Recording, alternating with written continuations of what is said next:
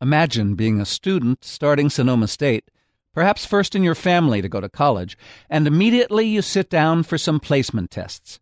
You know that your English and math are a little weak. The scores come back, and you're assigned to remedial courses. Here's the problem. You're paying for these classes, but they don't count toward credits for graduation. And you feel like your classmates are in college while you're being punished for not being ready. Well, all that is about to change. Karen Moransky, Associate Vice President of Academic Programs at Sonoma State, explained to me the reason for the changes. What's driving them is the CSU's Graduation Initiative 2025, where they're hoping to graduate many more students than we are currently by implementing some changes that are going to really help our students get through their degrees faster, more efficiently, and with a greater chance of success. So they are eliminating both the testing for remedial courses and remedial courses themselves. And that's the biggest change that's part of this new executive order that's come from the CSU.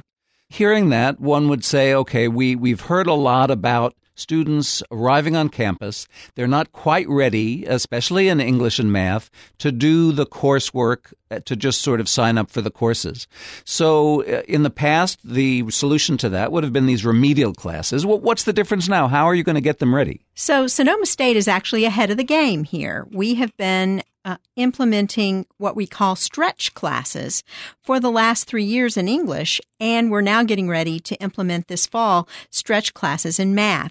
And what that does is allow students to take courses where they can get that extra information that they need in order to succeed along with the college level course. So they're not in remedial courses, they're just in a longer college level course. And that really helps them succeed at a higher level. What kind of data have you been looking at that tells you that remedial classes weren't really working to do what you wanted them to? Sure.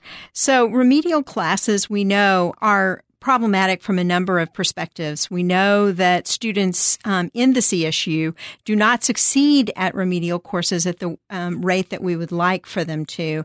And we also know that students and parents are frustrated by them having to take courses that don't count towards the degree. So that's a real morale problem for students, in addition to the frustrations about their lack of preparedness. And so if we can merge that with college level courses, get them up to speed and get them moving through their degree, their parents are happier, and they tend to graduate in higher numbers. When you came in this morning, you seemed, and you still seem, really enthusiastic and fired up about this. Tell me what's exciting to you about this change in process. Absolutely. It's really great that Sonoma State and the CSU in general are focusing on student success. That's the key change. We're focusing on how those students can succeed and finding new ways to help those students get through their degrees in a timely way. Karen Moransky, Associate Vice President of Academic Programs at Sonoma State University. I'm Steve Mencher for KRCB's North Bay Report.